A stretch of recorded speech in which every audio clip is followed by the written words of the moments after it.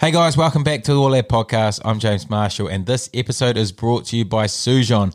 Yes, a new partner have come on board, Sujon, the creators of the natural and proven performance supplement blackcurrant powder. It's huge for recovery. I lived off this stuff while playing, and I really felt the benefits. And they have a very special offer for All Ad listeners: 25% off their product with the promo code WHAT_A_lad. So go make the most of that while it's available. Also, all the information is on waterlad.com there as well. And as always, the champion lad Regan Todd at Todd's Racing is still supporting this podcast like the champion lad he is. And thanks for all the interest I got on the Waterlad horse. Heaps of people were keen to get involved with that.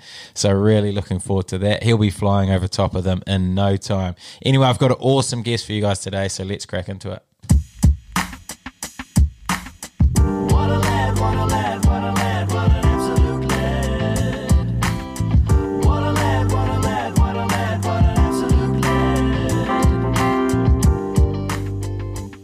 What a lad. Well, it's not every day you get an Olympic gold medalist on the podcast or a two-time America's Cup winner, but today I'm lucky enough to be joined by a lad who has done both. He's also responsible for the New Zealand sporting moment of the decade after his Olympic gold medal race, which inspired the nation. And going by the amount of requests I've had to get him on the podcast, he is an absolute lad. It is, of course, the man himself, Joseph Sullivan. Welcome, mate. Cheers, mate. What an intro. Mate, great to have you on. So what are you up to at the moment? Just settling into life down in Tauranga, back in the fire service, and yeah, just getting used to family life again. It was quite good. So how long have you been down there? We moved down just after the end of the Cup, so around May. Was living with the in-laws for a while, and then finally found ourselves a place while we built up in Welcome Bay. So nice. Yeah, it's all a new challenge. All the different kind of style, go from being busy in the America's Cup to being busy doing other stuff. So, yeah. So talk to me about how that works. Like, so you're in Team New Zealand, you've just won the America's Cup, and then you're finished work, have you? Yeah. So yeah, it's a strange kind of concept, but you go from working 6-7 days a week for nearly 2 years to your pinnacle event, which is the Cup, and then you succeed, which is fantastic, and then you go through the big party and have a great time, and then it's kind of, yeah, it's the end, and it's pretty abrupt, but it's not like we didn't know it's kind of that way, and I guess with COVID and that, we didn't get to have the celebrations around New Zealand that we probably normally would have had, but yeah, challenging times for everyone, so yeah, we just kind of take it as it comes. Mate, that's crazy. So you're contracted for like a 2-year period, are you? And you're working as hard as you can for that time, and then you're done. Yeah. It's sport, I guess, and it's that kind of game. And with the America's Cup, as much as the budget's massive, it's not so much for the people. It's more for getting the boat on the water and the development and all the structure in the boat. And yeah, it all disappears and dries up pretty quickly. And yeah, as much as the team would love to keep funding everyone, it just can't be done. So. Yeah. So to go again, you have to. How does it work for the next America's Cup? Yeah, I guess we retrial and go through that process again. Grinders aren't really needed throughout the year, so we just kind of go back into our own little world and keep fit and try to keep on targets and put our best foot forward when the day comes if we get asked again. Mate, that's crazy. So how does the trial work for a grinder? Is it literally go grind as hard as you can, or is there a technique to it? There wasn't much technique at the end of the day. It's just raw mongrel, really. You just pretty much thrashing yourself to put out the best numbers you can. Yeah. We put you through a series of different tests from sprints to endurance, and I guess we complement each other in different ways throughout the team. So some guys are massive sprinters, but then some of us are way better at endurance. So yeah, I think having that range of strengths in the team is really important. And are you an endurance man from your rowing background? Yeah, I'd love to say I was a sprinter, and I've done a few sprints in my time, but no, the power that some of those boys can put out is just impressive, and I don't even have a shit show of keeping up with them. So yeah, endurance is more my forte. I'll start and finish at the same kind of pace that I set off at. So Mate, if it's anything like your rowing, you're finishing stronger than your start. Yeah, that's true. I try to. Yeah. Finish in a world of hurt. Yeah, shit, mate. That's interesting. So then when's the next America's Cup? When's your next sort of trial to go for it? Are you going to put your name forward again? Yeah, definitely put my name forward again. It's a pretty cool experience, and to go for the three-peat would be pretty special. But at the end of the day, I know it's sport and always looking for the best new talent, and I'd be stupid to think that I've got a seat sewn up.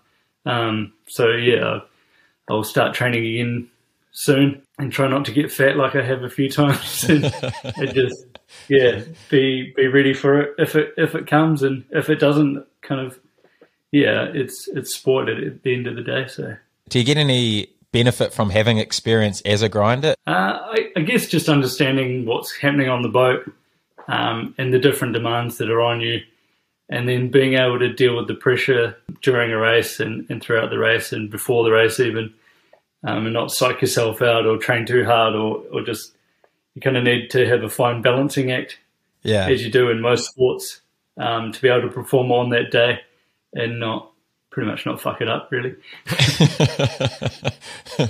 Well, you obviously didn't do that because you guys had a very successful campaign, didn't you?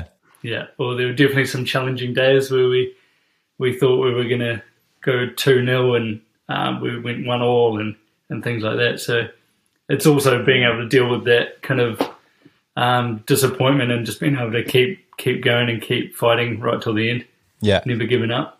Because you obviously don't come from a sailing background either, do you? So did you learn all this pretty quickly?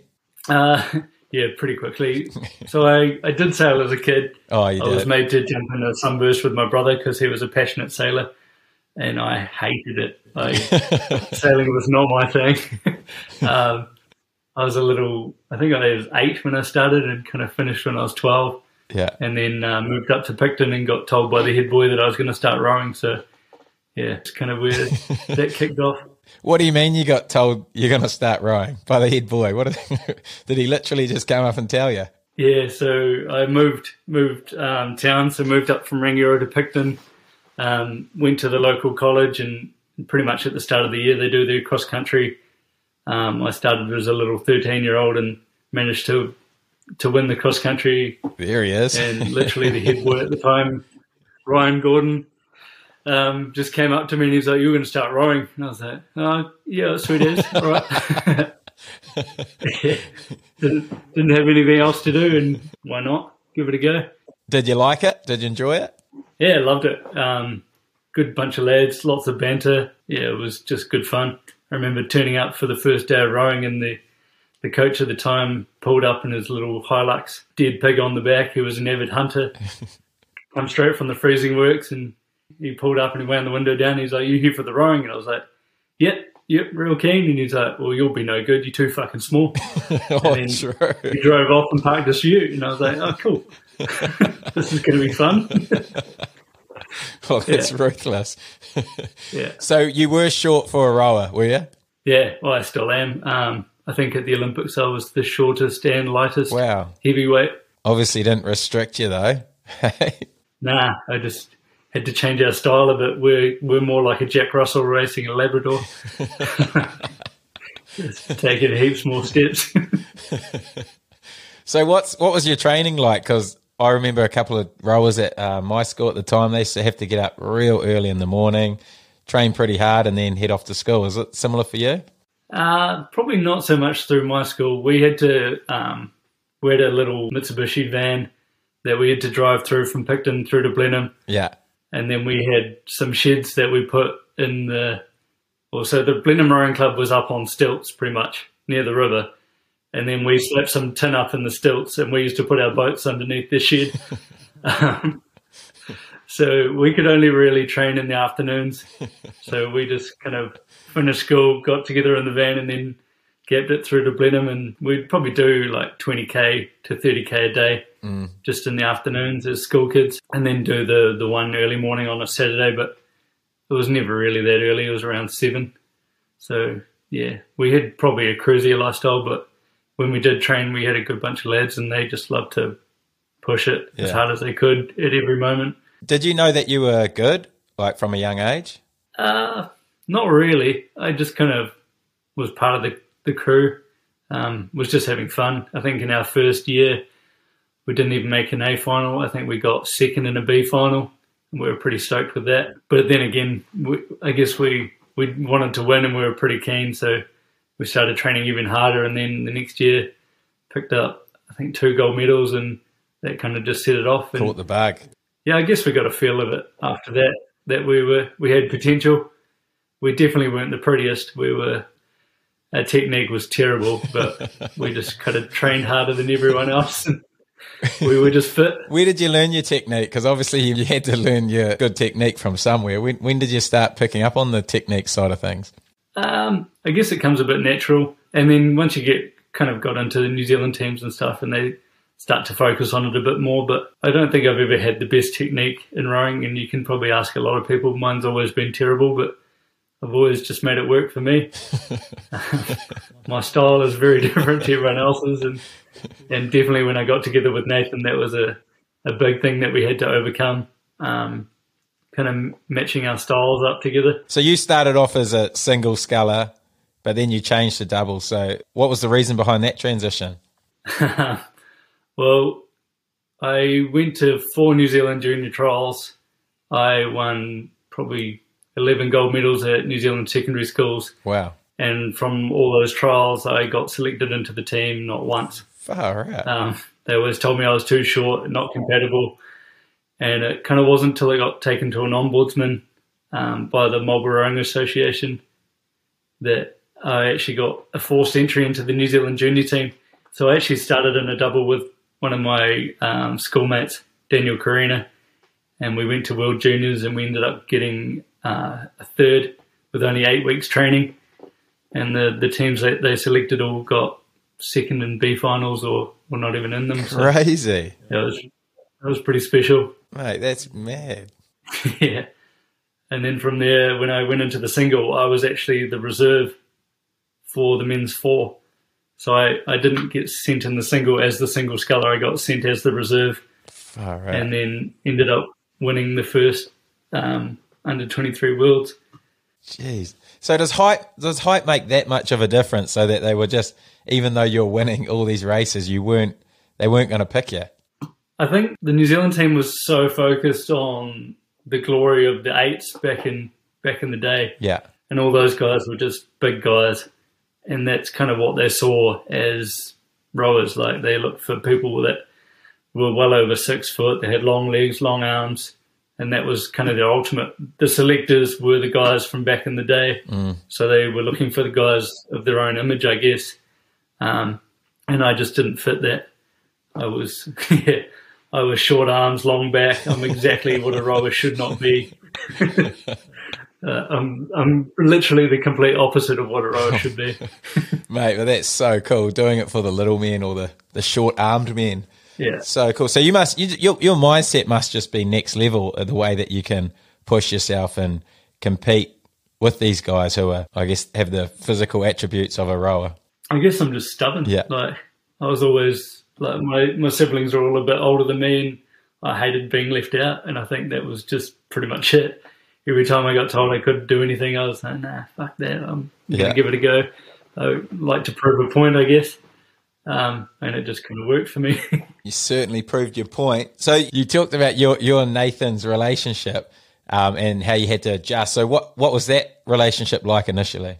It was pretty good. Like, we got along, and we'd always raced each other throughout school. Nathan always kicked my ass in the single, but I was luckily a few years after him, so he kind of went and dominated the single, and then I came through the next few years after and dominated the single at secondary schools. So we always had competed against each other. Like, James Hargest and Queen Charlotte College back in the day always had a kind of a massive rivalry, but we all got along at the same time, which was really cool. So then when we eventually got into the double together, I was just trying to emulate him and get into his style, but I just couldn't match it. He had really long arms, and I just had really short arms, and I guess we just had to figure that out and adapt our style, because, it was impossible to make one of us row like the other, so then we had to just find that medium ground. But I guess it ended up complementing each other. Like I kind of go bad at hell from the start, and then he's really strong through the middle of the race, and then I just go a bit nuts at the end, and we managed to make it work. So you have to keep the same tempo the whole race, obviously. And how important's that? Yeah, it's pretty important. Like, I guess, like ultimately in a race, you would want to keep the same tempo right from the start to the finish, but I've never been able to do that. I kind of start and then find into a rhythm and then try to hold that as best I can, and then I get to a point in the race where I know I can finish it off and just kind of go for it. But yeah, mostly in rowing it is finding that pace throughout the race and then holding it and then trying to get better at the end. Yeah. But I've always known the middle of my race has always been pretty average. And it's always something I've been trying to work on. But yeah, that's where Nathan was really, really strong, which was cool to be paired up with him. And when you talk about that last 500 metres, can technique go out the window, or like how important's technique still in these moments when you are just emptying the tank? It's definitely important, because if you're not getting the blade in the water at the right spot, you're just wasting energy. But yeah, we just kind of got into a rhythm that we knew no matter how many 500s we did, no matter how screwed we were, we could always kind of do a time right at the end of the race. So no matter how buggered we were, if we got to that last 1,500 metres, we knew we could just finish. So it was almost, because at that point you just want to keel over. You're hurting, you're struggling, and you just want it to end. But you know that you've just got to keep doing that next stroke and that next stroke and that next stroke right to the finish. And I kind of remember looking back at the race for the first time, and all I could see was my head going side to side. And I remember trying to think what I was thinking at the time, and I was just looking for the finish line because I just wanted it to be over. Yeah. And everyone's like, "Did you know you won?" And if you look at the video, no, I had no idea. I thought we got third. True. Was this in the London Olympic one, the final? Yeah, the London Olympics. I thought we got third. Oh, did you? Yeah. Yeah. Mate, that's finished the race. I didn't even notice that we'd passed everyone. Oh wow, you were in Hurt Locker. Yeah, and it wasn't until we kind of looked up at the big screen. Oh, that's crack up, and that's one of the greatest races, obviously, in New Zealand's sporting history. Talk to me about the whole build up to that race and the lead up to that event. Our build up was pretty poor, eh? We had this massive training block in New Zealand, and we kind of went into it knowing that we were going to be in the Hurt Locker before we got on the plane to go to Europe for the World Cups and things like that. Yeah. And we went through all that, and I remembered like a few days before we got on the plane to leave to Europe, the selectors pulled us aside and were like, "What are you guys up to?" And we're like, well, "What do you mean?" And they're like, "Well, you're going like shit. Like, you probably shouldn't even be going." And we're like, "Fuck." like, what the hell? This is not what we want to hear just before we get on the plane overseas. And so we kind of take that on board, and we're a bit like, we don't know what to do, because I guess when you put yourself in that position and you've been training so hard and you make yourself hurting, you're also mentally fatigued and physically fatigued. So when someone comes and says that to you, you take it all the wrong way. Yeah. And we went into our first World Cup that weekend, like you go straight into it once you get to Europe. And we went absolute balls. We got second to last in the B final. True. Because it had mentally ruined us, having the selectors come to us and just tell us we were rowing like shit. Yeah. And then all of a sudden me and Nathan were trying to figure out like why we were rowing like shit, and we kind of just, instead of sticking to what we knew and what we were doing, we just went the complete opposite and started going real terribly. So that was a bit terrifying. We get second to last. We're only just beating like Iran and countries that are just not there for rowing. Yeah. And we're freaking out a bit, and then it's quite tense between the two of us for a few months. And we're just trying to figure out what we're going wrong. And when we start doing all the kind of wrong things, we start changing little things that we didn't even need to look at. And training was hard, and we were pretty grumpy with each other. And the worse we were going, the harder we tried to train. So we were just staying in that mental fatigue longer and longer and longer. And it wasn't till, I don't know, quite late into it. It was the third World Cup before the Olympics, and we were like, what the hell are we doing? We need to just go back to basics. And we kind of set ourselves up again. And yeah, we just went straight back to basics, doing the real simple things again that we'd always done, and kind of threw out the window of all these changes that we'd made. And we put all our settings in our boat back to what we had it originally in New Zealand, when we were happy with it and we were going well. And then all of a sudden we kind of clicked again, and we ended up getting silver at the World Cup just before the Olympics. Yeah. And we're like, okay, we do have something here. So what inspired those little changes that you made?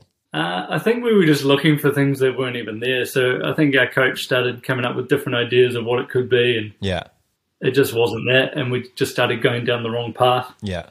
And I think leading into the Olympics, we were in Belgium for like 6 weeks before we went to London, and it rained every day, and we were just in a bad space, I think. Yeah. I think there was a few days where me and Nathan didn't even talk to each other, and we were living in the same room, biking to training together and rowing in the same boat, and we just didn't talk. And it was tense. And I guess it was like, looking back, it was just stupid, but when you're in that fatigue and you're in that zone, everything's just real niggly, and things that shouldn't get to you just get to you.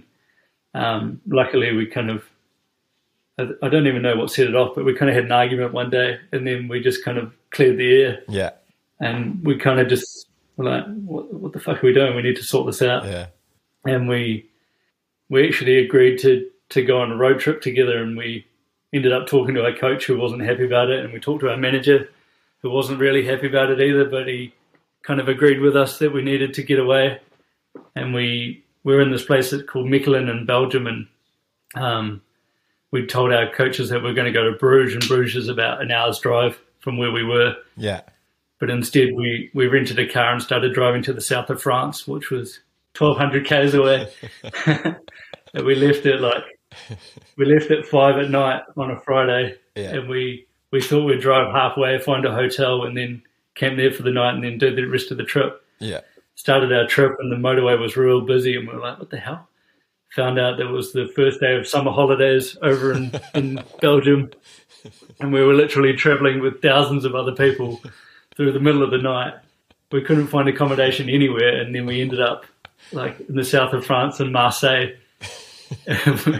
We just took turns driving through the night, and we got to this McDonald's, and it was back in the day when you didn't have data on your phone. Yeah. So we had to find a McDonald's so then we could get Wi-Fi, and we just searched like the best beach in Marseille, and then we literally drove to this little beach, and it was just the best time. We had some sunshine for the first time in months, and we just cruised to the beach, went swimming, got a little yacht, went sailing. We took our bikes with us and went bike riding, and literally all we needed was this mental break. And it was epic. It was just a good time. Had a few beers, had some pizza, and just I guess we just connected as mates again instead of just getting niggly at each other. Yeah, mate, that's living. And then the next day we packed up and drove all the way back to Belgium. And then talking to people, they're like, where have you guys been? And we're like, oh, we went to the south of France. And they're like, fuck off, you did. Like, no one believed us. We're completely telling the truth. And everyone's like, nah, whatever. But what a joke. And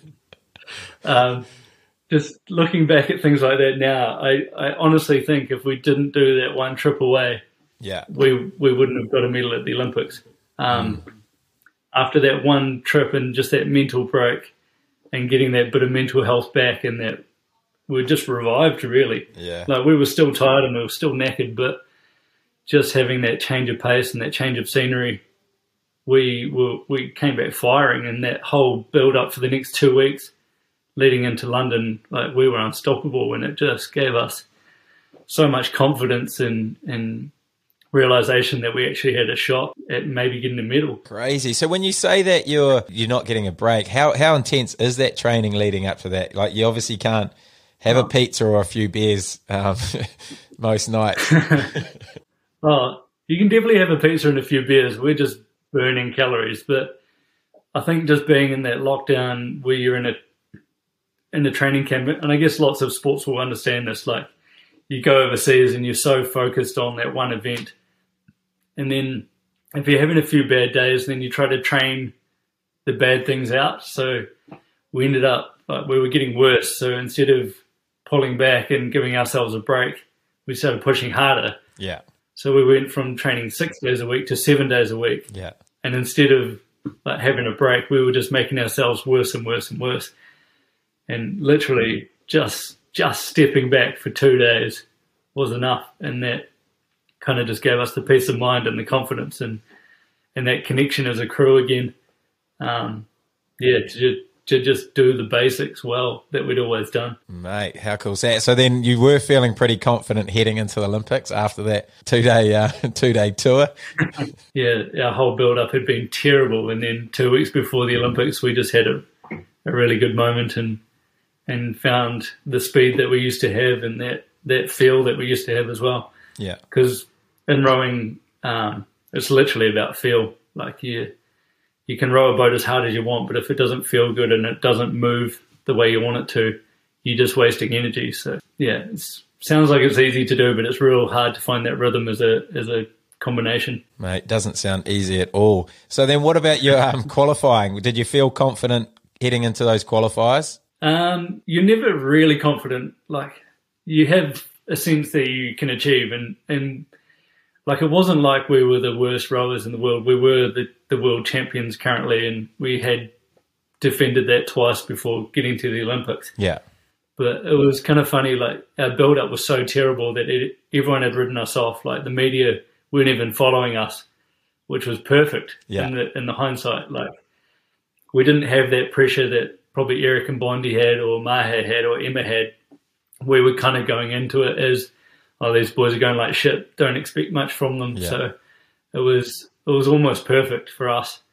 But yeah, for me, going into the Olympics, it's the same as World Champs. You're racing the same people, but it's one of those events that everyone can put their best foot forward at the end of the day, and you never know who's going to be on fire in those heats and in those semis. So for me, it was quite nerve-wracking, and having the massive crowds. You go from having like 5,000 people at a World Champs watching to, I think there was 60 or 70,000 people watching on the grandstands in London, and you can hear them from the start line. And I remember doing our warm-up session, going to the start of the heat, and it was just the heat, and we were racing crews that we knew we could smash, but I was so nervous that I ended up like vomiting in the boat going to the start line, and I'd never done that before ever in my life. Like, I've been to World Champs 6 times, and I've been to everything, and just having that nerves that everyone at home's watching. Like, no one really watches a World Champs until the final, but at the Olympics, everyone's watching the heats, they're watching the semis, they're watching the repechage. Like, that expectation, and that, I guess, got to me. But as soon as I vomited and as soon as I let it out, I was calm again. Good to go. Kind of just, good to go. And you get that one race under your belt and everything just starts feeling way better, and you get that confidence again. So what were the nerves like for the big final? To be fair, for the final, I was far more calm than I was even going into the heat. Like, the heat was more nerve-wracking to me than the final. Winning the heat and then getting that confidence, then going into the semis and knowing that we still had a bit more power to come. How did you know that? Just because you're feeling good? Yeah, I guess just leading into it, we kind of went through that race, and we kind of let one of the crews get in front of us a bit, and then we just pushed up to them and we could hold them, and we kind of just knew that we didn't have to exert everything that we had to get to that final. Yeah. And that was a really good feeling, knowing that we were slightly holding back, ready for the big race. And even leading into London, we knew the lanes were slightly, I guess, biased. There was always a slight side wind from one side of the course to the other. So if you won, then you got stuck right in the middle. But if we didn't win, we got stuck slightly to the side. So we almost did a slight gamble, and we ended up in the perfect lane for the race. And your plan for that race, was it always to start off relatively slow and finish strong, or is that just what happened? No, that's absolutely never our plan. um, it always looks like it is because it happens to us every time, but every time we race, we try to get out with everyone else and we try to hold in the main group and then give it a good push at the end. But every race we do, we kind of got known for our sprint finishes from the World Champs in 2010. Yeah. So crews knew that they had to get on top of us and try to hold us off. So, yeah, we went into that last final knowing that everyone was going to try gap it from us, and we just couldn't keep up, literally. We had a really good start, and I thought everything was going really well. And Nathan was giving me real good feedback. I don't look out of the boat, and he makes all the calls. So going down through the 750, he's like, yep, we're right in it. Keep going. We're going good. Through the 1,000, he kept telling me we're going good. We're right up in the where we need to be. We're going good. Yeah. 1,500, we're going good. And then in the last 500, he's just like, yep, go. And we just kind of went. We don't even say anything for that last 500 meters. But looking back at the race now, I 100% know he was lying to me the whole way. We were well off the pace. We were 4 seconds behind at the 1,000-meter mark. Yeah. Yeah. What's he told you since the race? Was he always confident or nah? Yeah, I think Nathan always knew we had that potential, and he knew other crews had gapped it from us. But I guess if you're looking after yourselves as a crew, you're not going to tell your mate that you're going really bad. You're just going to keep them positive, and that's what he did. Yeah. Which was really cool. And it's having that trust in your crew that we're going to back each other up. But I just have to believe what he's saying, and I don't look out of the boat. I try to stay focused on our rhythm and keep driving forward, and he makes the calls. So I trusted him, and he did it perfectly. He lied to me when he needed to, and he got us to the 1,500-meter mark where we needed to be, and then we kind of just unleashed it together and let all the mongrel out. Let it all out and got you the line for third in your mind. Yeah. And it's amazing how happy you can be with a third. Getting a bronze at the Olympics was, to me, I was ecstatic. That was incredible. Yeah. And then to look up at the screen, to see the screen and then realise that we'd actually won was I was beside myself. That's so cool. And what's the celebrations like? How does a rower celebrate a Olympic gold medal? You'd actually be super disappointed with us with our celebrations the night of our medal. You go from doing the hardest race of your life into literally we did 7 hours of media interviews. Oh, true. You finish the race, you row to the dais, you do a circuit with the media. You don't even get to warm down or anything like that. You get your medal and then you go to a conference and you have to sit there and chat about the race. And then from there you go and talk to more media. Yeah. And then you get 20 minutes to see your family and have a drink. And the beer or the alcohol just goes straight to your head. And then you get put in another car and driven off to go talk to some more media. Yeah. And then by the end of it, all I wanted to do was just go home. Yeah. We literally just went back to the hotel and got a bed and went to bed. I was knackered, Yeah. And it's so surreal. For me, the Olympics has been 12 years of my life to get that one achievement. And then to have it in your hand and it was there, it almost didn't make sense. It was almost surreal. But even taking that night just to kind of chill on my own and realize what had happened was pretty cool. And then after that, it all kind of let loose. Then it was good partying. But yeah, I think the best thing about the Olympics for a rower is it's normally done in the first 5 days.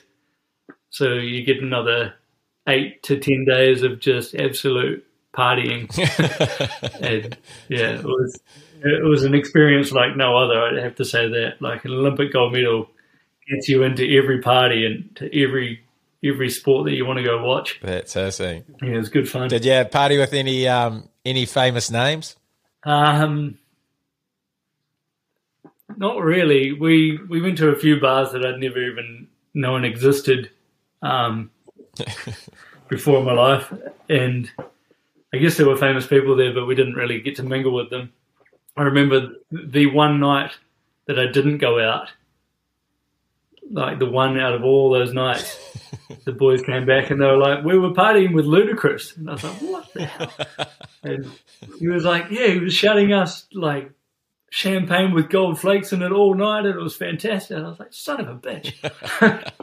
The one night I didn't go out, I missed out on that. Yeah, but it's always classic. My mental state during that was probably, I can't remember half of the partying. We were like, you go from being the fittest you've ever been to drinking every night, and it's pretty torturous on the body. And then what's the crash like when you're getting back to reality? You're, like you said, you've been planning for this for 12 years and it's all happened, and then you're back to reality, I guess. Yeah, it's a strange thing, eh? Like, and I can't imagine how the athletes are feeling after Tokyo. Like, you kind of have this pinnacle event that you've been working your whole life for, and then you have all these big parties, and that's really cool. And then you come back and you have a few more big parties, and everything's sweet. And then a week after that, like you're pretty much old, like you're old news, really. And you're just back to life as normal. And it's a strange place. It's definitely a hard kind of thing to comprehend. Like, you don't have that routine that you had before. Like, you would go to training and you would do this and you would do that. And all of a sudden that's gone. You don't need to go to training anymore. Yeah, so it was a different kind of lifestyle. It was a strange kind of feeling after that. And I remember we had a meeting with Rowing New Zealand and got told we could have 4 months off. And I was like, man, that's fantastic. I don't think I've had a break in the last kind of 12 years. So I took that as eagerly as I could. And I remember like a month after that, my coach was like, oh, you got to start training again. All the boys are going real fast. And I was just like, what the hell? Like, you've just been told you could have a 4-month break, and then all of a sudden you're getting told you have to come back because everyone's going real quick. Yeah. I'm like, mate, it's like the year after the Olympics. No one cares. Let us enjoy it. And yeah. Little did I know that was pretty much the end of my career. Because you didn't go back, or did you want to finish? I said I was going to have a break, and I kind of took the next month or two. So I ended up only having a break for 2 months, I think. And just from there, it was all kind of over. I didn't get put in the same boats that I should have been put in, and I got told I didn't deserve this. And yeah, my career just kind of disappeared out from under me. It was a strange time. That's crazy. So I always thought that you just finished on your own terms, but you were actually just weren't selected. The current Olympic champion took a couple of months off, and now he's not good enough. Yeah, it was almost like I got shunned pretty much. And it was a strange thing. Like, we got told that we didn't need to be back on form, and that they would build crews around us and stuff like that, to just being literally axed and told that you were the reserve, or like, yeah, you didn't deserve to be in this crew. And I'm like, what? This is so messed up. So definitely went through a massive mental battle through that kind of period of my life. And it kind of just, it kind of ruined my passion for the sport, and getting told after winning an Olympic gold medal, after winning like 6 world champs, that I had to be proving myself and jumping through these hoops again. Yeah. It just absolutely messed with me. And I definitely just lost the passion for it, and lost the drive to be pushing hard. I kind of always told myself, to win an Olympic gold medal for rowing, you need a good 4-year build-up. And all of a sudden, my first year of those 4 years was destroyed. And then, yeah, my passion for the second year just got worse. And all of a sudden, they were putting different guys into the double, and telling me I didn't even deserve a shot at trialing for that seat it was mentally, like, pretty much mentally fucked me, really. Yeah. And after that, I was like, nah, screw it. I don't need this shit, which is really sad, because I knew I still had potential, and I really wanted to back it up. But just getting getting made to jump through hoops again was just insane. So, yeah, ended up calling it quits. And mate, that's absolute madness. Yeah. Jeez. So how did you deal with it mentally? Obviously, it would have been incredibly tough. What sort of got you through that? I don't think much got me through that. I was in a pretty dark space for quite a long time. I remember, like, when I finally decided to end it with rowing, like, I'd just be in bed like half the day. I just didn't have any reason to get out. I didn't know what I was doing. I'd kind of thrown all my eggs in one basket. Rowing was everything that I was doing.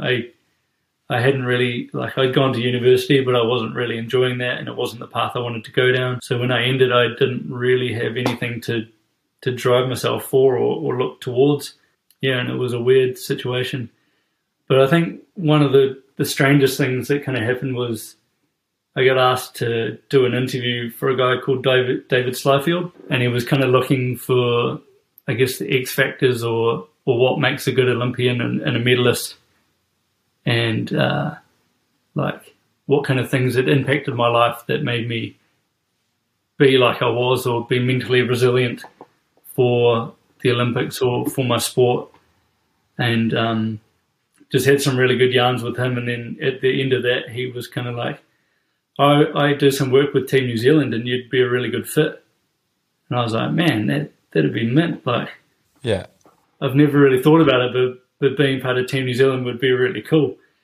And this was literally just after Team New Zealand had just had the biggest upset in sporting history, losing from 8 points up to just losing it. Yeah. So it was like the most devastating time watching that, while I'd just been dropped from the New Zealand rowing team to excited to watch the America's Cup and getting up every morning to see them lose day after day after being so close to winning it. Yeah. And I was like, man, that's just strange. And then nothing kind of happened after that. And then I ended up joining the New Zealand Fire Service and getting involved in that and kind of found a new passion with that. Yeah. And then randomly one day I just got a phone call from David again, and he's like, Team New Zealand are looking for grinders. I'll put your name down, expect a call. And I was like, holy shit. This is awesome. So, yeah, the next day I get a call from Glenn Ashby, and he's like, come down and have a look and see what you think. And that was kind of the start of a new career. I'd gone from the bottom of the pits, and then all of a sudden I was, back into it. Far out. What a journey. So had you done any grinding before, or was this just completely out of the blue? He just basically picked you from your mental toughness? Yeah, it was pretty much out of the blue. It was kind of like the team's having a massive rebuild. Lots of people left, a few people have stayed, and I think it's a really good time to get involved in the team. The team that's there is really cool, and they're dedicated to it, and they're just passionate about what they're doing, and that just sounded like the dream scenario for me. I remember he said, like, they've got no money, so don't expect anything. And to me, it didn't really matter. I guess it was the challenge that I was up for. And I was still working at the fire service, and then on my days off, so you do 4 days on, 4 days off in the fire service, and my days off, I'd go out on the yacht and was learning to sail in the test boat and learning to grind and just doing jobs around the yard and stuff like that. And kind of learned the dynamic of Team New Zealand, which is literally it's not always the most talented person, but it's always the guy that's going to be passionate about it and put his best foot forward and work for that common goal. And it was just an awesome atmosphere to be part of. Yeah, what is that? What is Team New Zealand like? How does it all work? Who runs the cutter? There's lots of different bosses, I guess, throughout the whole team. Everyone likes to think they're in charge, I think. But I guess for the grinding team, we kind of do our training, and then we become the dog's body of the team. We do all the jobs that no one wants to do. Yeah. We get out in the yard emptying containers of stuff that hasn't been touched since the version 5s and like gluing down little pad eyes that no one wants to touch, and also painting wall after wall or moving moving this thing to there, and then oh no, it doesn't really work there. We'll move that back over there, and we we were literally just the grunt men of the team. But it was cool. We did all the jobs the boat builders didn't have time to do, or didn't need to waste their time doing menial things. But it created a massive team atmosphere where we did the shit jobs for them, and then if we went out sailing and ruined the boat, then they would work all night to make sure it was ready for us the next day. Yeah. And it was just a wicked team atmosphere. Mate, that's cool. And what's the Grinders training like? You said that you guys would do training in the morning. What's that involve? It was pretty similar to rowing in many ways. Like, we would start a session and it could be anywhere from an hour to 2 hours, just endurance or weights or speed work. And then literally after that, we go have breakfast, and then we're into the day, like helping out around the shed. And then towards the afternoon, we start kind of tiring and getting worse at doing our jobs. We peel back into the gym and push ourselves again for the afternoon. Is it all upper body stuff, mainly?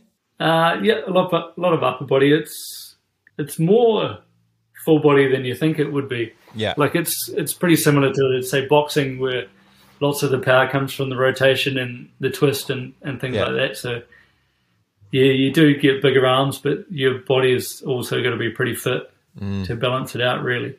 And how's it compare with the lungs compared to rowing? It definitely doesn't hurt the lungs as much as rowing. Yeah. Because once your arms are buggered, there's not much you can do about it. They kind of true.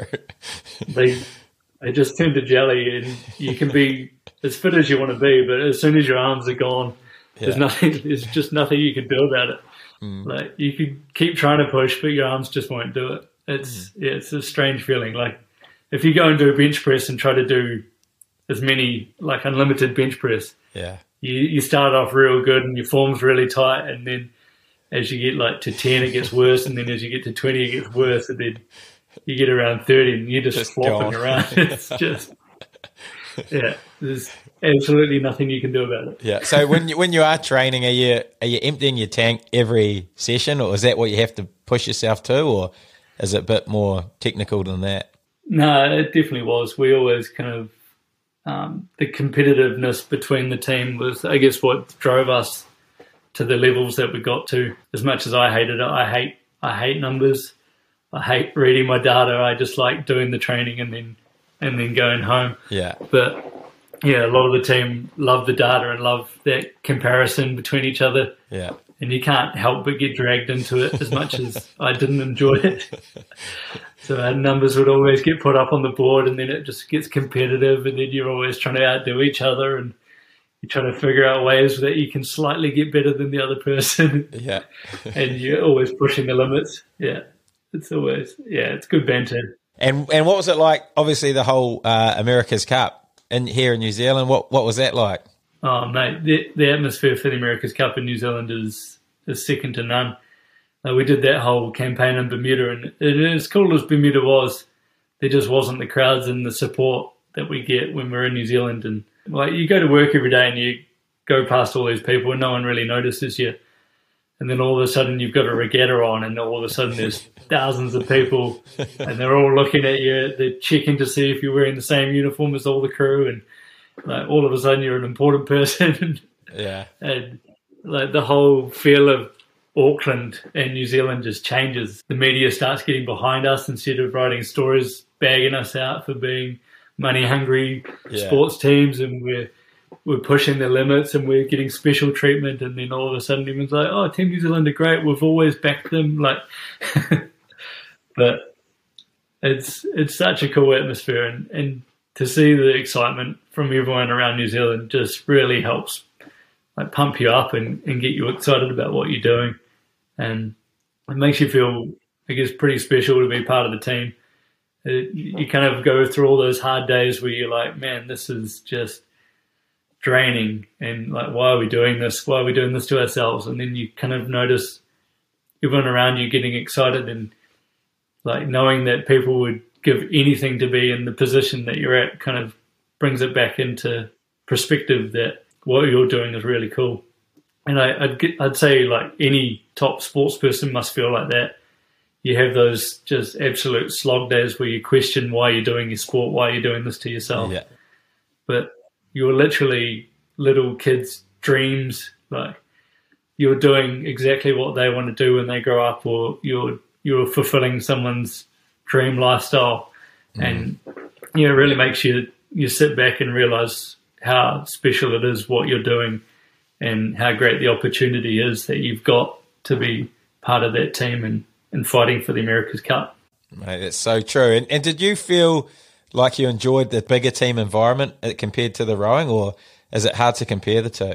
It's a strange comparison. Like in rowing, you've almost got to be pretty selfish, and look after number one or look after your crew. Because even within Rowing New Zealand, although you're a big team, like the competitive streak between, like say, the men's double versus the men's pair or Mahe, and we're all trying to fight for that top position. And you always race and do these trainings throughout the week where you get rated prognostically against the world record for each event. And we're all doing different times. So say Emma's in the single, of course the men's double is going to kick her on time. Yeah. But even her handicap compared to her world best time, she can beat us at the end of the day in like a 4K race prognostically. So everyone's real competitive for that one prognostic to try to be top of that sheet.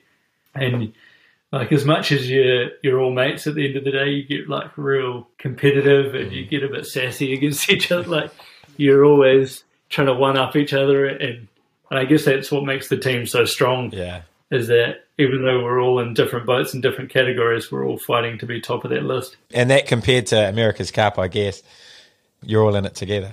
Well, definitely there with the grinding team, but True. When you walk out into the shed and you see like the 60 boat builders slogging their asses off, working through the night and not seeing their families for ages, and then all the office staff up there designing away and having meeting after meeting about development, and you kind of realize you're only a small cog in this massive machine that's all working for that common goal, and it kind of it definitely puts it into perspective that you've just got to do your best, and as little as your best seems in the team, it's definitely all going in that right direction to be part of it, and it's a cool atmosphere to be part of a massive team with that one common goal of retaining the cup, or in the first cases of getting the cup back to New Zealand.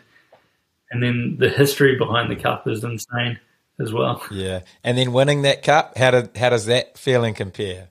Winning the Olympic gold was pretty special to me because that's what I worked 12 years of my life. Yeah. Like I dedicated myself to rowing. Yeah. So that was pretty surreal and really special for me. But then to win the America's Cup and to go on tour with it afterwards and see the passion from not only the little kids, but like the middle-aged men and then the old ladies, and everyone remembers Peter Blake and the Black Magic, and everyone remembers those days and how great it was in like 95 when the Cup first came to New Zealand, and that nostalgia for New Zealand is really special, and it just brings all new meaning to the event and the Cup and the history behind it. So the America's Cup is just an epic thing to win, and it's completely satisfying when you got to bring it home. Yeah. We knew we had a smaller budget than the other teams, and it was the Kiwi way, really, like low budget, small team, like odds stacked against us, and then we dominate on a world stage. It was pretty special. So cool. And then what are the celebrations like after America's Cup? Big team like that, geez, I'd imagine it would be full on. It was messy. I know that. Like the night we won, anyone that was a Kiwi or was related to a Kiwi was in that tent with us in Bermuda, and like everyone was just drinking. We were doing bombs off the wharf. Like how Kiwi could it be? Like everyone was just fully clothed, jumping into the water, and then just drinking all night. Like it was literally the 100 best New Zealand beer drinking songs till 3 a.m, and everyone was just losing their voices, and it was a strange moment. Oh, that's so good. Yeah, it was a good party, and I remember coming back to the base in the morning after the big party, and of all people that were there was Trevor Mallard, the Speaker of the House, was in shorts and a t-shirt, cleaning up in the tent, and we're like, mate, what are you up to? He's just helping out. It was a strange feeling. Like, it was just a strange atmosphere, but man, it was cool. So good. And the same when you won in New Zealand? Yeah, definitely. It was almost not disappointing, but like knowing that we were in the midst of COVID and everyone was a bit suspect about celebrating, but it kind of, the party was short, but when it was happening, man, it was cool. Like when we won it and you're out on the water and you have that flotilla of thousands of boats and everyone's trying to get closer to the yacht, and I'm pretty sure I saw Tamaiti on a jet ski with the Māori flag, and like it was so many random things happening, and then to try and get the boat back on the foils and get it back into the bay, like back into the dock, to be greeted by crowds of people. The ship's horns were blasting as we were coming back in. There were thousands of boats trying to keep up with us, and people just absolutely ruining themselves on the person on the boat. They're like, and then you get back to the crowd, and like you get back to the wharf, and the wharf is packed. Like there are people everywhere. Yeah, I've definitely never experienced something that cool and that special. Some Kiwis love to hate the America's Cup, but when you see it out like that and you see everyone that was there, and even talking to random people now, like one of my crewmates that I've just met down here in Tauranga was up there the day we won, and how special it was to them. And yeah, it's a strange thing. It wasn't just Aucklanders. There were people from all over New Zealand and all over the country there celebrating with us. And yeah, it's a surreal thing, especially in New Zealand.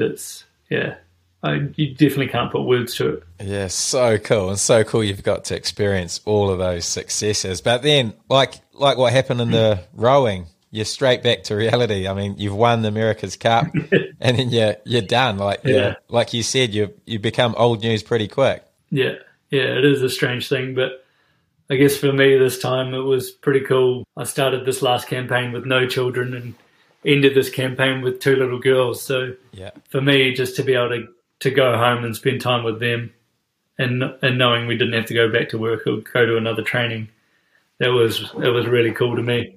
I guess there's nothing cooler than being your own child's like idol, and seeing how cool it is, how much they love it, and how much they love having you around and things like that. So it was really, really, real special.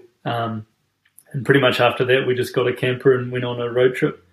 So although we didn't get the good parties, it was just epic to be traveling around New Zealand and just having a good time and really, seeing New Zealand for what it is. And then are you back in the fire service now? Yeah, so, big for my job back. And no, they've been really good. So every time I get this opportunity with Team New Zealand, they give me unpaid leave, and I get to go off and represent New Zealand. So when I come back, I get slotted back into the crews and kind of get back into that lifestyle. But for me, I guess the fire service is that same kind of atmosphere. You're with a good group of people that are all kind of striving to be the best at what they're doing, and there's always good banter, and we're always trying to solve New Zealand's problems around the coffee table in the morning. Just shit yarns and lots of banter, and just it's like being in a sports team again, and that's really cool. I definitely enjoy that kind of atmosphere. I don't think I've ever been built to sit behind a desk or do a real paperwork job, so something that keeps me active and in the community is always really cool for me. So is that the plans for you going forward? Stay in the service, and when the next America's Cup campaign starts, you'll be looking to push for that? Pretty much. I'm one of those people, I just kind of go with the flow. For me, when I got told to, I was in that bad way after getting dropped from the team, and it was a couple of lads that I'd met from the fire service that pretty much came up to me one day and they were like, "Look, mate, you're in a bad way. Why don't you join the fire service? It's a really good atmosphere. I think you'll really enjoy it." And I was like, "Oh, sweet as." So it was kind of like my rowing career. I got told by the head boy to start. Fire service, I got told by a bunch of guys to start. Like, I've never, as much as I've thought I've had a plan, I've never had a plan, and I just kind of roll with it. Might have been 2019. I randomly got asked to join the New Zealand bobsled team. Oh, true. What happened there? Turned it down, or? No. I flew over to Canada and did a stint. Did you? We did the American. It was called the America's Cup for bobsledding over in Calgary. Yeah. North American Cup, sorry. So flew over, met up with this group, and like literally no budget, had bought this sled off one of the Canadian teams, and it was one of their old training sleds. And we literally had no money and no clue what we were doing, and we just turned up and gave it a nudge. And we weren't even going that bad. I think we were in the top 7 in this this event. Really? And then we just had a real bad crash. Oh, true. And no one ever tells you in bobsledding that even if you're upside down, you only go a few seconds slower.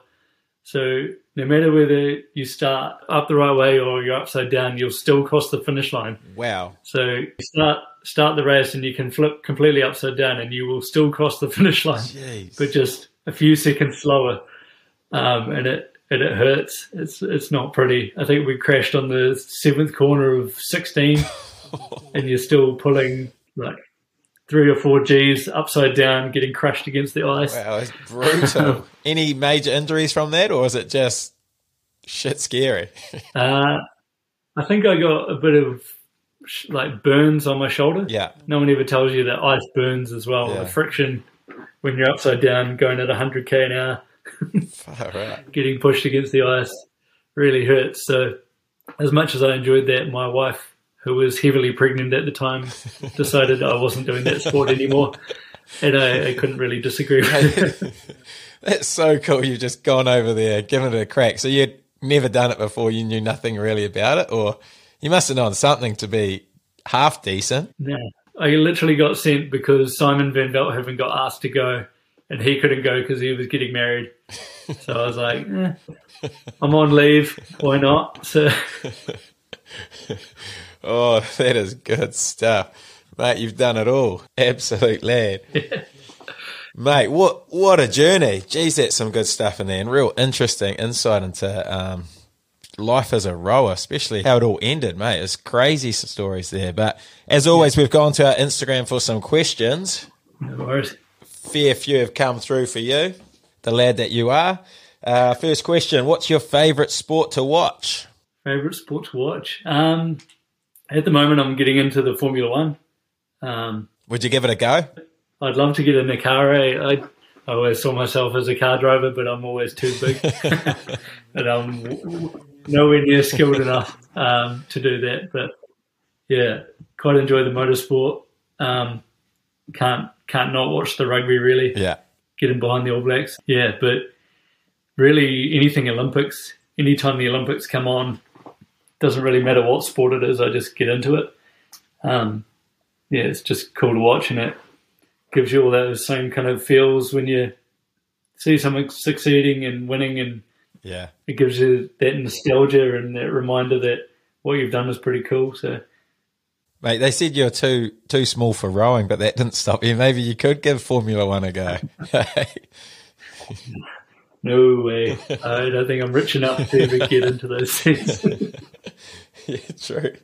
Okay, next question. What's your earliest grinding memory?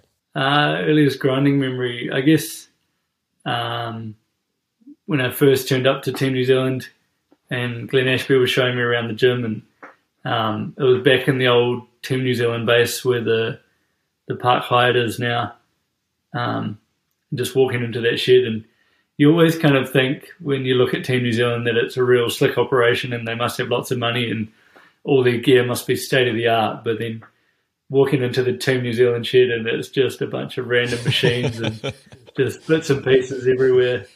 It's like literally walking into someone's garage with all the different equipment that they've bought off Trade Me. And just kind of realizing that, like, it's just the true Kiwi way. Like, as much as the team looks like it's built on money, the money's all spent on the development of the boat and the really important things, and everything else is just makeshift and kind of do the best we can. Crazy, hey, mate. Yeah, it was the reality. It was a pretty special moment, just realizing how Kiwi the team was. Yeah, and it wasn't some big enterprise that I thought it was. It was just a bunch of lads and girls doing the best they can to build this extreme boat. Crazy, good insight. Okay, next question is from a good man called Jared. How'd you develop the Sprint of Doom? It was definitely by necessity. We didn't really have a choice. We were always trailing everyone else, so all we had to do was do our best and just kind of mongrel it to the finish line. So I guess it kind of developed in 2010.